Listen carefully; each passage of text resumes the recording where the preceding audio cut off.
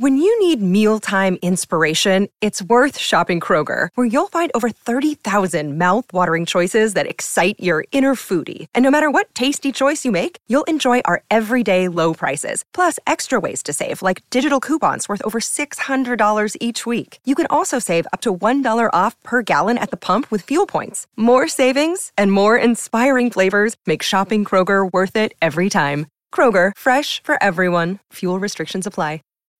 When you need mealtime inspiration, it's worth shopping Kroger, where you'll find over 30,000 mouth-watering choices that excite your inner foodie. And no matter what tasty choice you make, you'll enjoy our everyday low prices, plus extra ways to save, like digital coupons worth over $600 each week. You can also save up to $1 off per gallon at the pump with fuel points. More savings and more inspiring flavors make shopping Kroger worth it every time. Kroger, fresh for everyone. Fuel restrictions apply.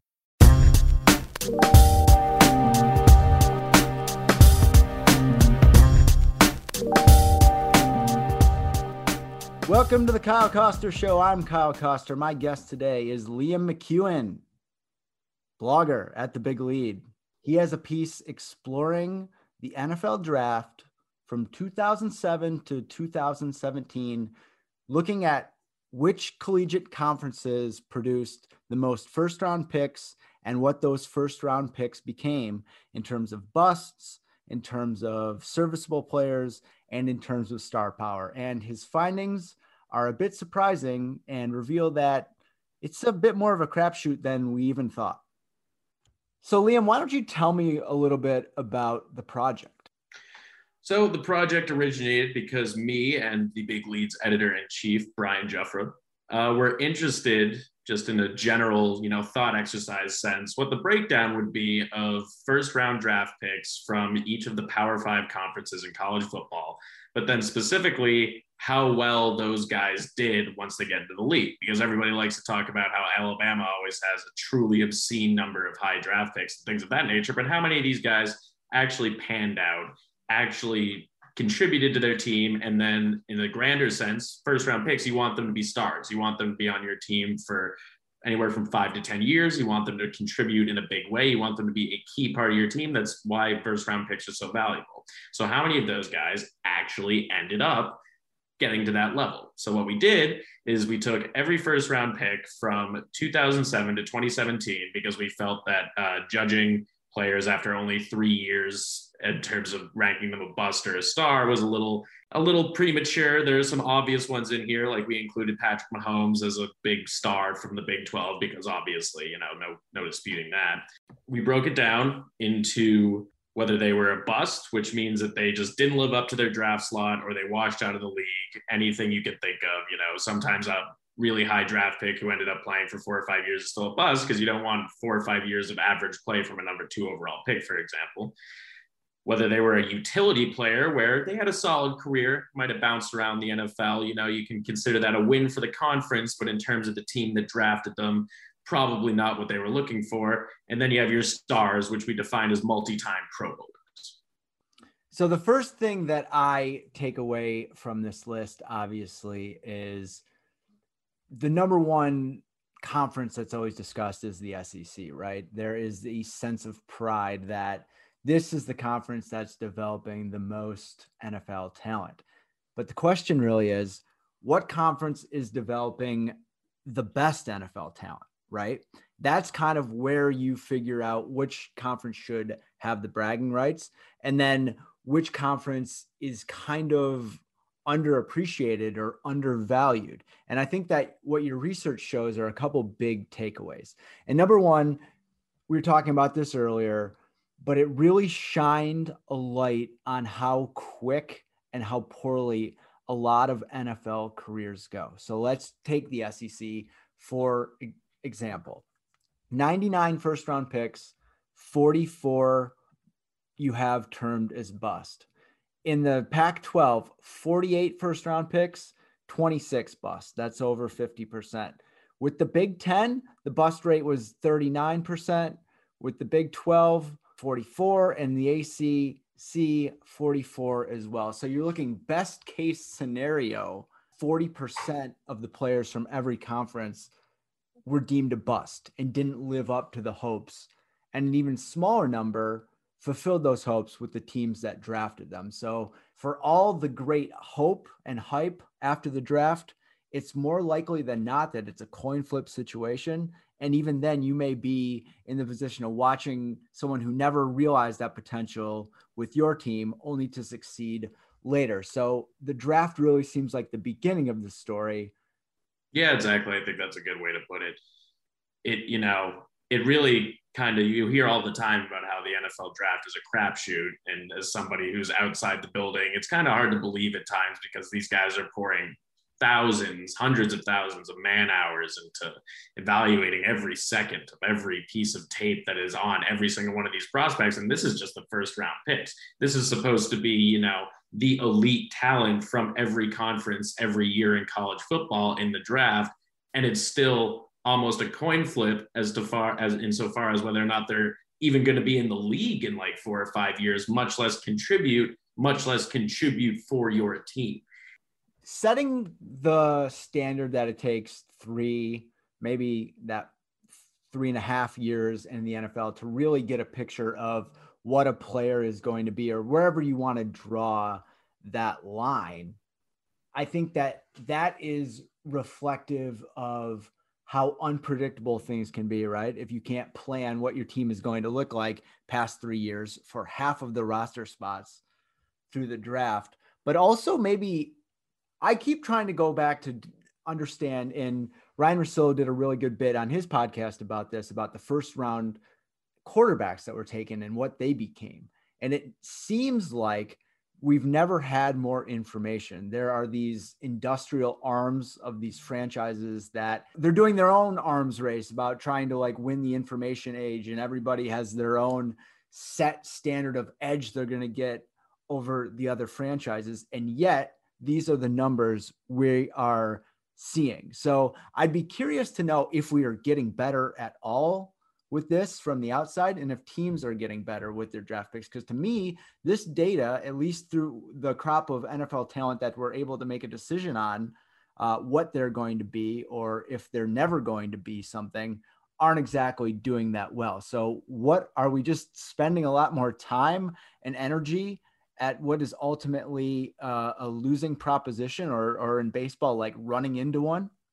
I mean, it feels like it's a losing proposition just looking at the numbers and the statistics. But as everybody who doesn't like advanced statistics like to tell you, the numbers don't tell the whole story. And while it feels like a losing proposition when you're looking at a spreadsheet like this, the impact of those stars, the impact of those home run swings that you get on the first round is worth 5 busts or utility players, for example.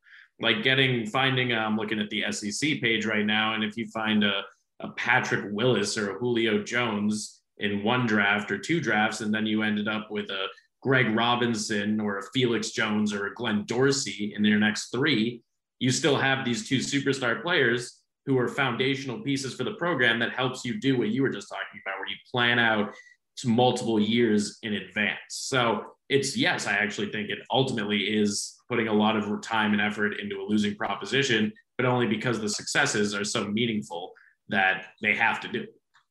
But on the other side of that, it does seem like there could be some fool's gold because, just in the SEC, like you mentioned, you have Jamarcus Russell listed. That'll set your franchise back when you take a quarterback number 2 and you think that you're going to get 5 years of goodwill, or you're going to be in a situation like the Packers where you only need to replace your starting guy every 16 years. The Pac-12, it's long been considered the worst of the Power 5 conferences. Does this tell us that the Pac-12 is not preparing guys for the NFL? Because even when you look at the stars out of the Pac-12, there's 16 listed here, it is a pretty weak group with only a few really high-end talents coming from that conference. I'm not sure if it goes so far as to say about the preparation aspect. Actually, you know what? I think you are right. I think in terms of, because if you're looking at this list in terms of skill position players, there are almost none.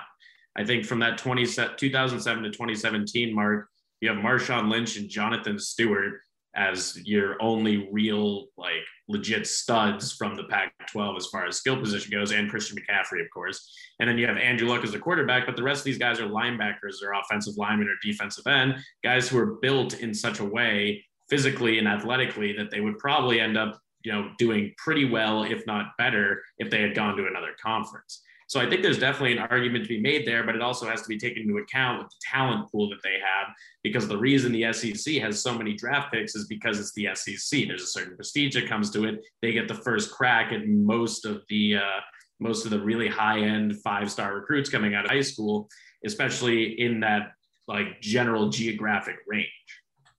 You know what? I got something here to push a little bit back about that, because if you look at the Big Ten, it's rather similar. Yes, there is Melvin Gordon is on this list, and Ezekiel Elliott is on that list, but that is largely that's bereft of skill position talent, like in a way that's really kind of surprising.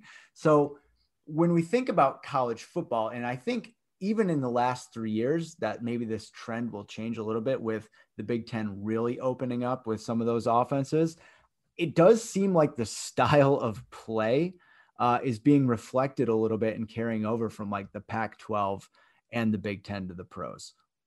Well, 100%. I mean, you think about, the Big Ten or even the SEC, and it's all about winning in the trenches. They have these absolute monster athletes on the offensive and defensive line.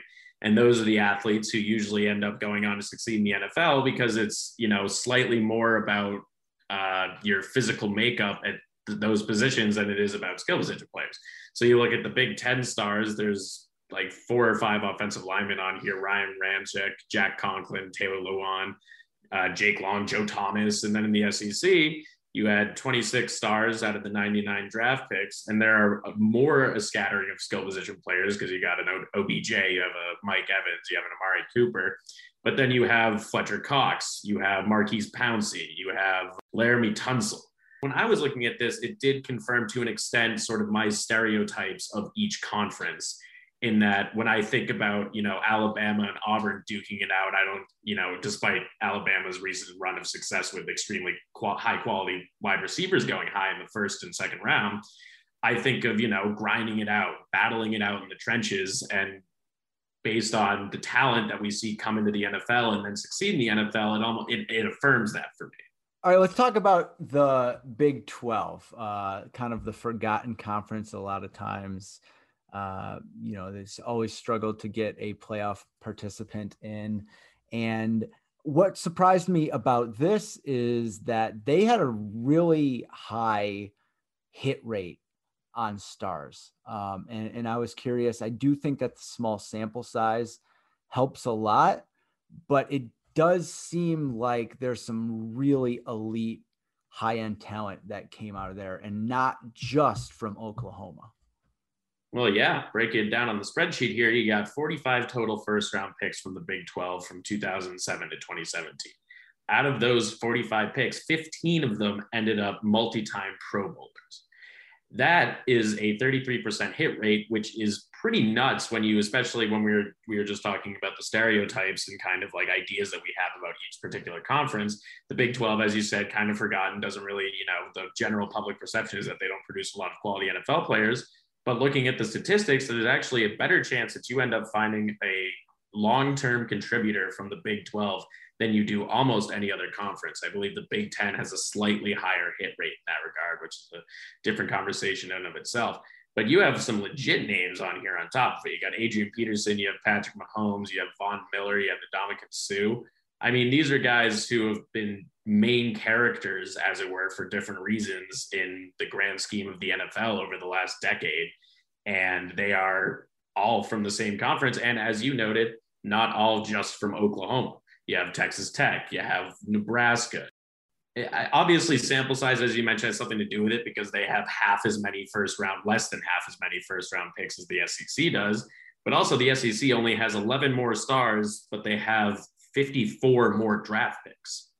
What did you think of the trend of NFL teams kind of creating buddy cop movies with their quarterback and collegiate wide receiver reunited and how they were trying to bring those tandems together. Does it seem like they're trying to build an existing pipeline more than they used to? You look at what the Bengals did it. And I even know with the Patriots, I believe the Patriots were all in on two schools, right? Alabama and Oklahoma in this draft. Do you think that they're leaning into continuity? And do you think that this is something that will grow as we get further down the line in draft preparation?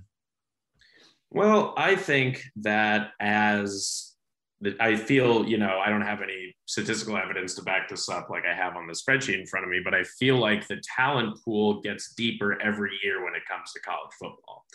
And so teams, because there's so many good players to see, I feel like teams are going to be more inclined to go back to the well that they know will, definitely work out for them in some regard. And especially you talked about the Patriots, there's a lot about the trust and the relationship between the coaching staff at the college and the coaching staff at the pro level. Now, in terms of, kind of like what the Bengals did with Ja'Marr Chase and Joe Burrow, I'm sure that played a factor in it, but mostly I think there is a certain continuity level, but I don't know how much teams are going to focus on it because the opportunity is so rarely there. The Patriots went Alabama 2 picks in a row, but Christian Barmore, who was their second round pick, wasn't supposed to be at the top of the second round. He was supposed to go in the late first, but they got lucky and that happened. And there is a universe that exists in which the Falcons took Ja'Marr Chase and the Bengals end up with Penei Sewell or Kyle Pitts. So I'm not sure if it is speaking to a larger trend, but I do think, especially in this particular draft, with the relative lack of scouting that the teams are able to do, that they definitely relied more upon, I wouldn't go so far as to say is their minor league school, but they looked at their past drafts. They looked at what coaches from those schools told them about their draft picks and if it worked out, and then factored that way more heavily into their decision-making than they would have normally, as a consequence of the fact that they, for largely most of the season, they couldn't go see these guys in person. So when you take that into the longer view, I think, depending on how this draft class works out, they might end up leaning into that a lot, because I think teams are almost afraid of doing that too much because, you're looking at the numbers right here. If you pick all players from an SEC team, then you have a slightly better than a quarter chance of them ended up becoming a long-term contributor, slightly less than a third chance of them being solid for you, and then a 45% chance, slightly less than half of it being a bust. So if you zero in and you don't expand your view, then that could be detrimental as much as it could be beneficial.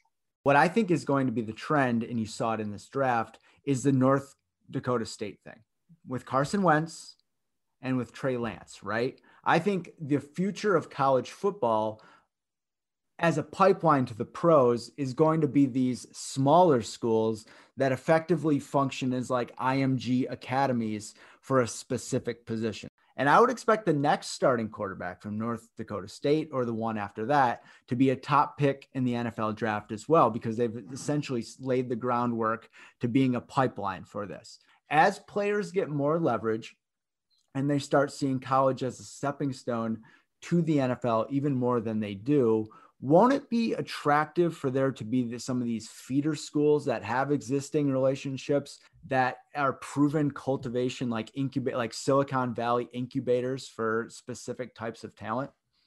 I think so. I think that concept of smaller schools that know that they can't flesh out a dominant roster, and it be just because of, the size of the school, the recruiting pool and all that, instead try to focus, not say it out loud, you don't say the quiet part out loud, but basically becoming a pipeline for particular positions. I mean, there's no downside for them.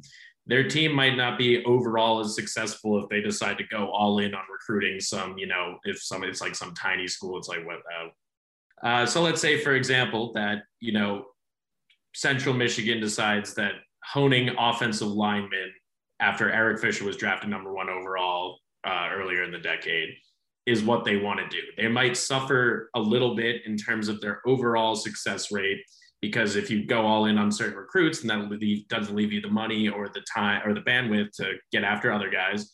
But on the upside, it means that NFL teams start to trust you as your own personal recommendations, trust your own personal recommendations, which comes with an added benefit in the industry as a whole, that, everybody knows that this team likes your school for this particular player. And that helps you recruit more people. And then on top of that, you also have a selling point for the players who aren't going to be on the team and to the boosters. Like, hey, we had this guy go really high in the draft and he's the superstar, and the people will come see this guy because he's going to be in the NFL. And you can just pick whatever school you want, whatever position you want, like North Dakota State. North Dakota State is a little different in this particular hypothetical because of the fact that having a dominant quarterback can cover so many other problems on a team. But even if North Dakota State sucked with Trey Lance, which they didn't, then they still have Trey Lance, the guy who went number 3 overall, the guy whose face will be plastered next to Carson Wentz's all over the school for the rest of time. There's really not a downside to it other than the whole, competitive aspect and competitive nature of, instead of trying to put the best team together, you just go after the good players with the long term in mind. Well, I would be remiss if we're going to be talking about Central Michigan University as a pipeline for offensive lineman talent if I didn't give a shout out to Adam Kieft, who used to go to my church, had a stint with the Cincinnati Bengals. And for a while, JJ Watt, Central Michigan, Central got pretty good at that specific type of really large offensive line / tackle bodies. Shout out to the Chippewas, fire up Chips. Is there anything about this list that we didn't touch on yet that surprised you? I did think it was a little surprising that the Pac-12 stood out so much in terms of the bust rate, because even, you want to talk about quality of football and, quality of competition, stuff like that.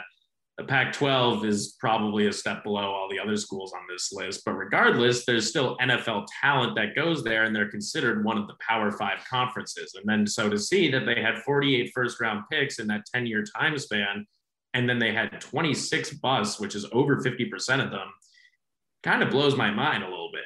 Like, when you compare that statistically to everybody else, like, how does that happen?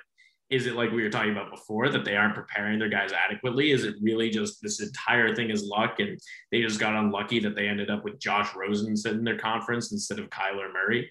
I just don't know. I just thought that was a really interesting aspect because everybody else is under 50%. And some of them are really under 50%. Really just the Big Ten only has 39% bust rate in the time span that we chose. And yeah, I don't know. That stood out to me. And now let's pause to make some money. C's. Where are the C's? Well, it was fucking. It was just I cannot believe this actually happened in real life, but the last 5 minutes of the Portland Trailblazers game was just horrible in every single respect. First, they get a bad goaltending call, which was then not overturned, which was crazy. But that's, one thing. But then that was in the middle of a run where we had a bunch of momentum. And then we come back the other way. Marcus Smart gets ejected because it looked like he swung his arm up into Yusuf Nurkic's sensitive areas, which it kind of looked like he did, but he still only received a technical and then was ejected anyway. And they didn't really provide a clarification on that. And then not 2 minutes after that, Jason Tatum and Jaylen Brown slam into each other, hit their ankles together, and they both limp off the court. It was the worst 5 minutes of a basketball game I have ever watched in terms of how my fortunes turned for the worse for my team. I couldn't believe it when Brown was cursing and had to be helped off the floor and Tatum slowly hobbled off the floor. Unfortunately, that was 2 days ago. We haven't gotten any Adrian Wojnarowski or Shams leaks about, somebody being out for the season. Knock on wood, that would be really bad. But it's like this after, it's like everybody's gone through it. And I'm not trying to be, Celtics victim complex guy, but the Celtics really have had everybody hurt at different times, literally all season. And then it's just the perfect culmination of all of that whole aspect when your 2 star players run into each other and get maybe seriously hurt. It'd be like if LeBron and Anthony Davis missed all their time because they banged knees together or something. It's like, how can any team be that unlucky that their 2 most important players smack together and hurt each other? That seems so impossible. I know that no Celtics fan ever wants to hear this, but it does kind of feel on a much smaller scale like there's some comparison with the Lakers in this, right? Because I trust the healthy Celtics in the playoffs a lot more than I trust almost every team in the Eastern Conference.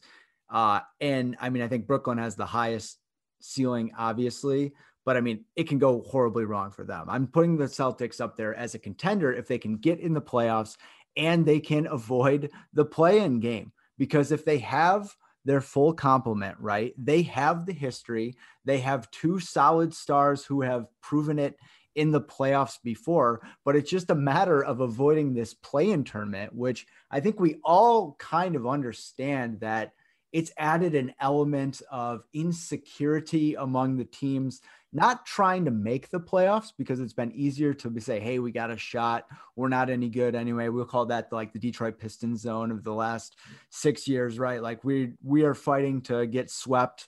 And there's a lot of teams that can, but they can say, hey, we made the playoffs, we competed. But it's really caused a lot of insecurity for teams like the Celtics, which have been snake bitten all year, but also have not taken the next step for a variety of reasons. Even, they're falling behind by 30 and needing to say, hey, Jason Tatum, can you be God here for an hour? And thank you. It does feel like avoiding the play-in tournament is like the biggest thing for this team. Are you concerned about having to be in it? Because it looks like it's a 1-game edge right now from falling to it. How will you even process being in the play-in tournament as a fan of a franchise that has a ton of storied success? Is it like some level of like sheepishness, or is it the 1-game wild card scenario like in baseball? I think if this were instituted in a normal year, I would, shame is a strong word and not necessarily embarrassing, but disappointing and a little sheepish, I guess, just because, for a team like the Celtics that went to the Eastern Conference Finals last year, the expectations are supposed to be above the 7th or 8th seed in the conference. But this season, I mean, they've jamming all these games together. Guys are getting hurt because they're jamming the games together. And then you have dudes missing time because of COVID, coming back, dealing with those after effects. Tatum still has to use an inhaler. Evan Fournier said last night that the lights bother his eyes, and he feels like he has a concussion after he got back from COVID, which obviously explains why he can't shoot the ball very well if he can't see. And so all that together means that if we're in the play-in game as like a historic franchise with a lot of success, I mean, I'm not going to sit here and tell you that I feel like we're above it. I think anybody saying that is ridiculous. I saw Jay Adonde tweet yesterday that people, they might have to change things if the Celtics or the Lakers end up in the play-in and then lose games and are out of the playoffs because of how big of a market share they have for the NBA and how much money they bring in. And I can see that, but I mean, at the same time, this is what the NBA wants. If the Celtics or the Lakers end up tumbling out of the play-in game, that's exactly the kind of Cinderella story that this is designed to create. But ultimately, as a fan, the main reason I want to avoid the play-in game is because your absolute best case scenario, if you're in the play-in game, is that you play the second seed in the conference. And so for the Celtics, that's going to be either the Nets or the Sixers, which would be bad. There's a chance the Bucks catch up.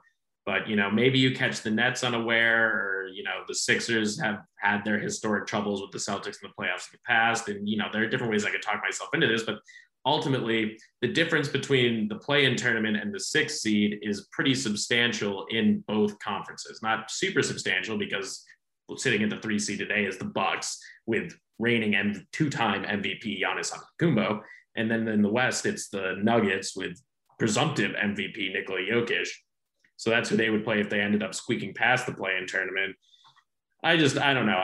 A lot of people are slamming the play-in tournament. I just don't think it matters that much. I don't think it's going to end up with a team that shouldn't be in the playoffs.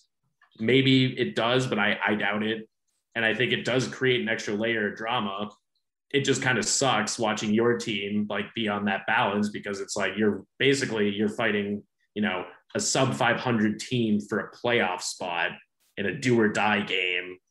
For a team with 2 superstars or 2 stars, however you want to define them, that feels, in like Kemba Walker, Marcus Smart, that feels like really, underachieving quite significantly, even with all the circumstances I previously listed. You make such a salient point about if there was ever a year that was going to convince the NBA to keep the play-in tournament, this is the one. Like if they had gone to a big whiteboard and sketched out exactly the sequences that would need to take place in order for all these marquee, attractive teams to fall, or be in fear of falling. Like, this is not going to convince them that they need to change the rules. This is going to be like, hey, what more can we do? Can we make full entry to the playoffs even more exclusive? And you want to know what? I don't know if that makes for a worse product. As a Celtics fan, as a Heat fan, as a Lakers fan, and to some level as a Nuggets fan, like, you can't be too upset about what has happened the year after last year. We're going to look back in history and say there was the pandemic year and then there was the year after, because that is the hangover season. And that is the manifestation of the unprecedented events and effort that it was taken to get sports to the finish line in 2020. We are paying for that on the back end. It's basically like they're playing a different sport with the shortened off season and with all the emotional capital that they expended getting to that point last year. So I think 5-10 years down the road, we're going to look back at the year that followed the year as equally weird to the 2020 season. No, 100%. There's a through line to be drawn with big star injuries this year and whoever lasted as long as they did. The Lakers, obviously, LeBron and AD both missed time with kind of like bang up injuries that might not have happened if they had a full off season.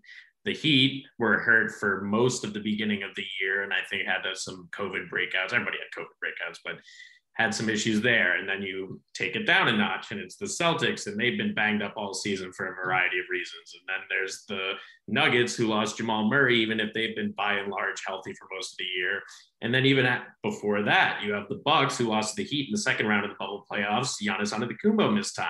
You have the Raptors, who have been terrible for strange reasons, but at least partially due to injury. Fred VanVleet missed a lot of the season due to a foot injury. And then you have on the other side, you have the Clippers. Obviously, Kawhi Leonard is going to miss time, but he had foot soreness problems that caused him to miss a couple of games, which is different from his knee issues that caused him to load manage. Paul George has a lingering foot issue that's going to follow him into the playoffs. And then the Rockets imploded for reasons unrelated to anything that I just said. But Eric Gordon was on that team, and he's also hurt. So, I mean, for me personally, it's gotten to the point where regardless of what happens in the playoffs, we make the play-in and we end up getting stomped by the Nets, or we somehow make a run as like a 6 or a 5 seed because the standings are that slim in the middle. Anything can happen in the next week and a half. I'm just going to hopefully come out of this thankful that nobody got seriously hurt. That's what I was thinking when I realized that the offseason was only going to be 2.5 months long for all the non-finals teams. And like, even in the bubble, I was really worried about it, because if a dude tears his ACL in the bubble or whatever, then he's out for not only the bubble playoffs, but he's also out most of, if not all of this season. So I think that's going to be the biggest takeaway, especially for like the Lakers might feel differently because they have a 36-year-old LeBron James, but for everybody else who has young stars, regardless of what happens, hopefully we emerge from it. They're just thankful that a 2-month offseason followed by a condensed 72-game schedule didn't permanently ruin the careers of a lot of guys, because it very easily could have, and still might for all I know, God forbid.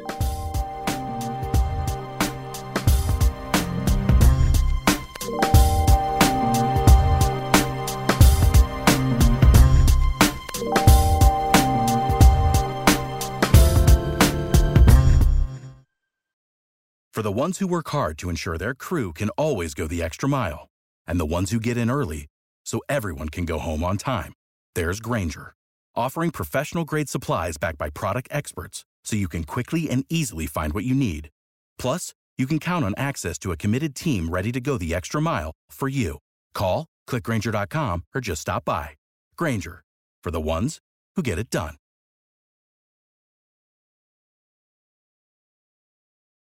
When you need mealtime inspiration, it's worth shopping Kroger, where you'll find over 30,000 mouth-watering choices that excite your inner foodie. And no matter what tasty choice you make, you'll enjoy our everyday low prices, plus extra ways to save, like digital coupons worth over $600 each week. You can also save up to $1 off per gallon at the pump with fuel points. More savings and more inspiring flavors make shopping Kroger worth it every time. Kroger, fresh for everyone. Fuel restrictions apply.